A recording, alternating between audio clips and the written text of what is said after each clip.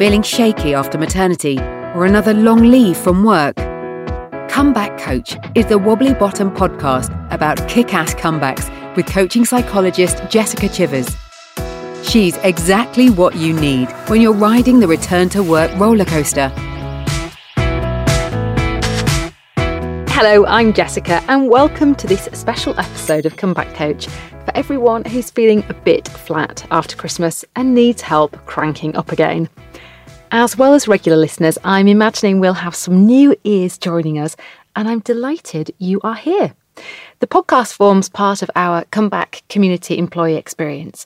And when I say our, I'm talking about the Talent Keeper Specialists, the business on a mission to help employers hang on to talented and valuable people. The Comeback Community Employee Experience is designed to keep employees feeling confident, connected and cared for when they take any kind of extended leave from work, from maternity to sick leave, adoption, bereavement and shared parental leave. You can find out more in a 1-minute film on comebackcommunity.co.uk if you're curious. Now, if you've got any questions, comments or feedback on anything you hear in this episode, you can either send me an email, jc@talentkeepers.co.uk, or find me on Instagram using the handle @comebackcom. Right, let's crack on with what you came for. And these 5 tips can be summarised as hard, easy, walk, reflect, and connect. Let's go. Number 1, do something difficult. Now, this might sound like an odd starting place, especially if you're used to starting the week with something gentle, perhaps knocking off a few easy emails. However, number 1 on this list to help you transition back into work mode after Christmas holidays is to do something difficult. I'm asking you to set a timer for 45 minutes and in that time to get as far as you can on a task or a project that is complex, that's challenging, or that's something you have been putting off. Perhaps it isn't urgent, but it's important. Perhaps it has strategic significance, but if it doesn't get delivered anytime soon, it's not going to cause you too much trouble. Hence why it hasn't already been done. Now, when you do something difficult, the sense of accomplishment is significant. And what a great way to start back after Christmas. To know that you've got traction on something that needs doing that you've been putting off is just brilliant. And starting back in this way really sets you up for the rest of the week because once you've done something difficult, everything else seems so much easier. And of course, what you've done by starting something and only committed to it for 45 minutes is you've put yourself in a really good place to continue to work on that difficult thing because you've overcome the initial inertia. Getting started is the most difficult thing, and that's why we set a timer for just 45 minutes. That's all you're committing to doing, is focusing on that thing exclusively for 3/4 of an hour, and I know you can do that. Number 2, do something that's quick, easy and satisfying. Let's put some yin to that yang of number 1 by doing something that you find easy and oh so satisfying. I imagine you have small tasks in your working life that you'd enjoy doing but can't really justify doing them because they're not urgent or they're not important, or perhaps, if you're really honest, they sit in the role profile of someone who is a grade or 2 or maybe more junior to you. For me, that's something like making updates to our websites. I've got the skills to do that, but it's not the best use of my time, so I don't do it. Most of the time, I leave it up to someone else. But just occasionally, though, I allow myself to have a play, to add new videos, to tweak headings, to refresh the graphics, because it gives me a sense of accomplishment so quickly, and I love tidying things up and prettifying things. Or maybe I handwrite postcards to clients, coaches or team members with an inspiring message which plays to my love of making people feel cared about and strengthening and deepening relationships. Think of these things, whatever they are for you, as a reward for doing the hard thing, the number 1 thing. Or maybe the task that you'd find quick, easy and satisfying is something that doesn't fall into anyone's job description in your team, but it'll give you a sense of accomplishment nonetheless, like cleaning your desk. That's if you still have a desk. or combing through old files and deleting or archiving them, or going out to buy coffees for the team and having a wander around the office just chatting. If you think about the skills involved in those quick, easy and satisfying tasks, you might be able to identify a particular strength or strengths behind them.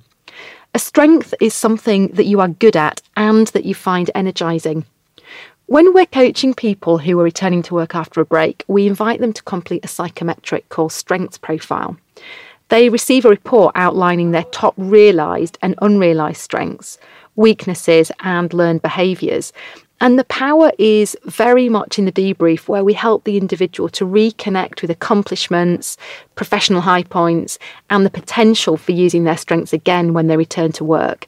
It's a really energising conversation that boosts their sense of possibility, positive anticipation, and powers up their professional confidence.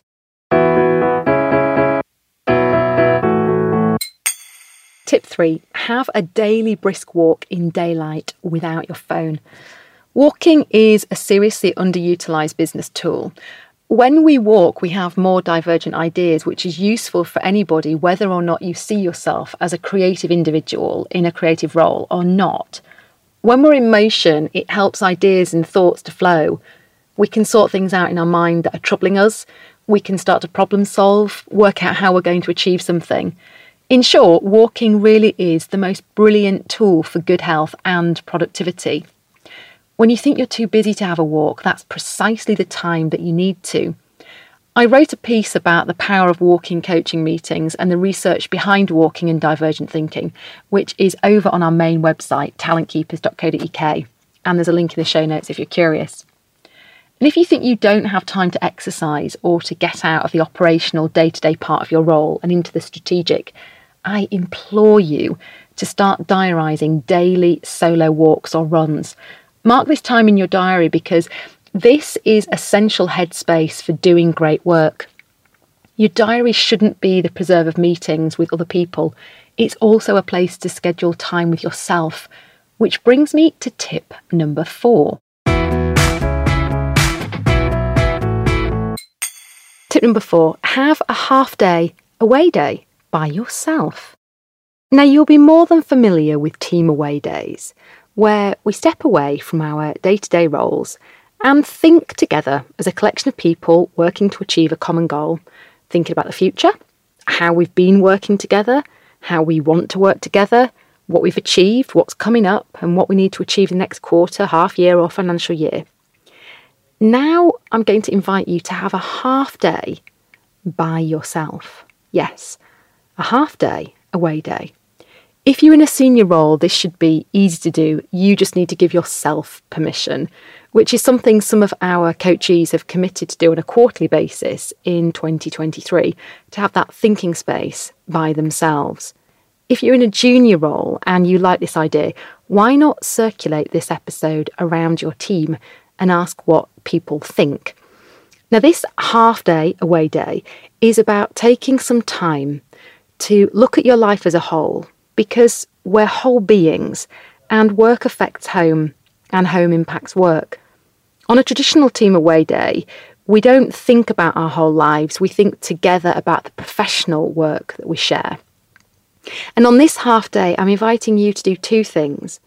The first is to review the year that's been, if you haven't already done that.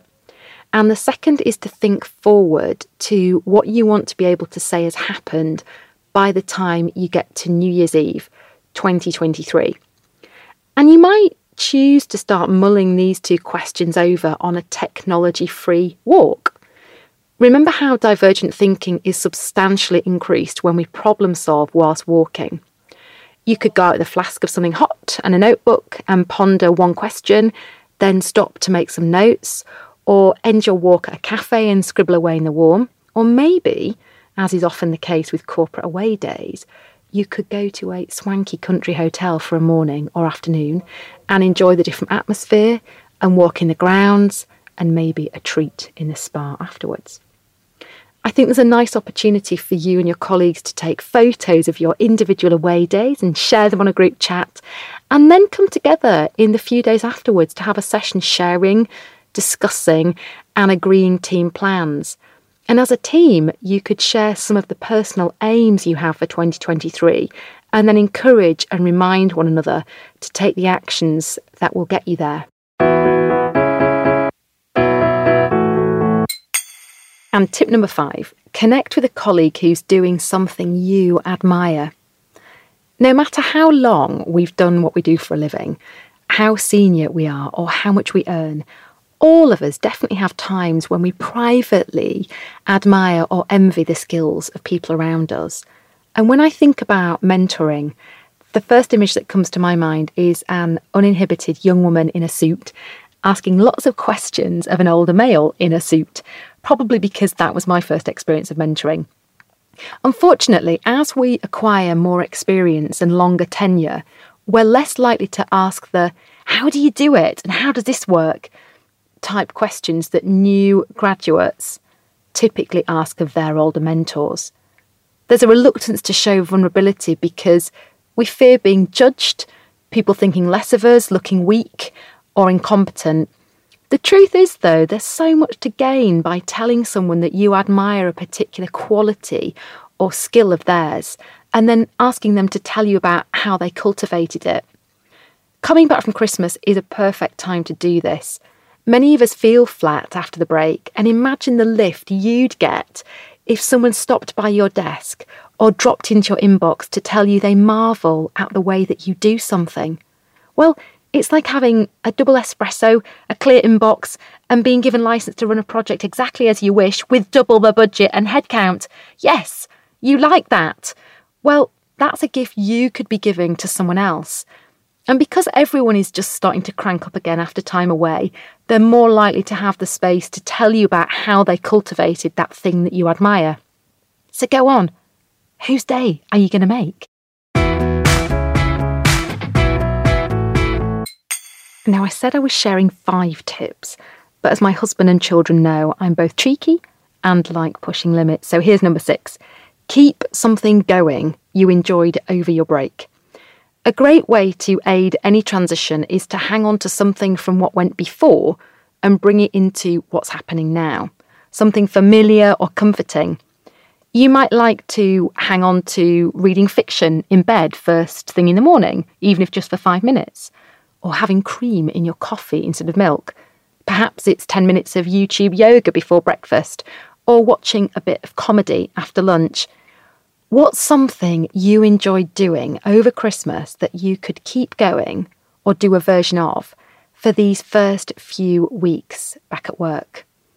I'll leave you to ponder that one, and maybe you'll share it with your team at your gathering following your individual half-day away days. I hope that this has been an uplifting listen and that you feel moved to give one or all of those 6 ideas a go. And you might like to explore other episodes of the podcast too.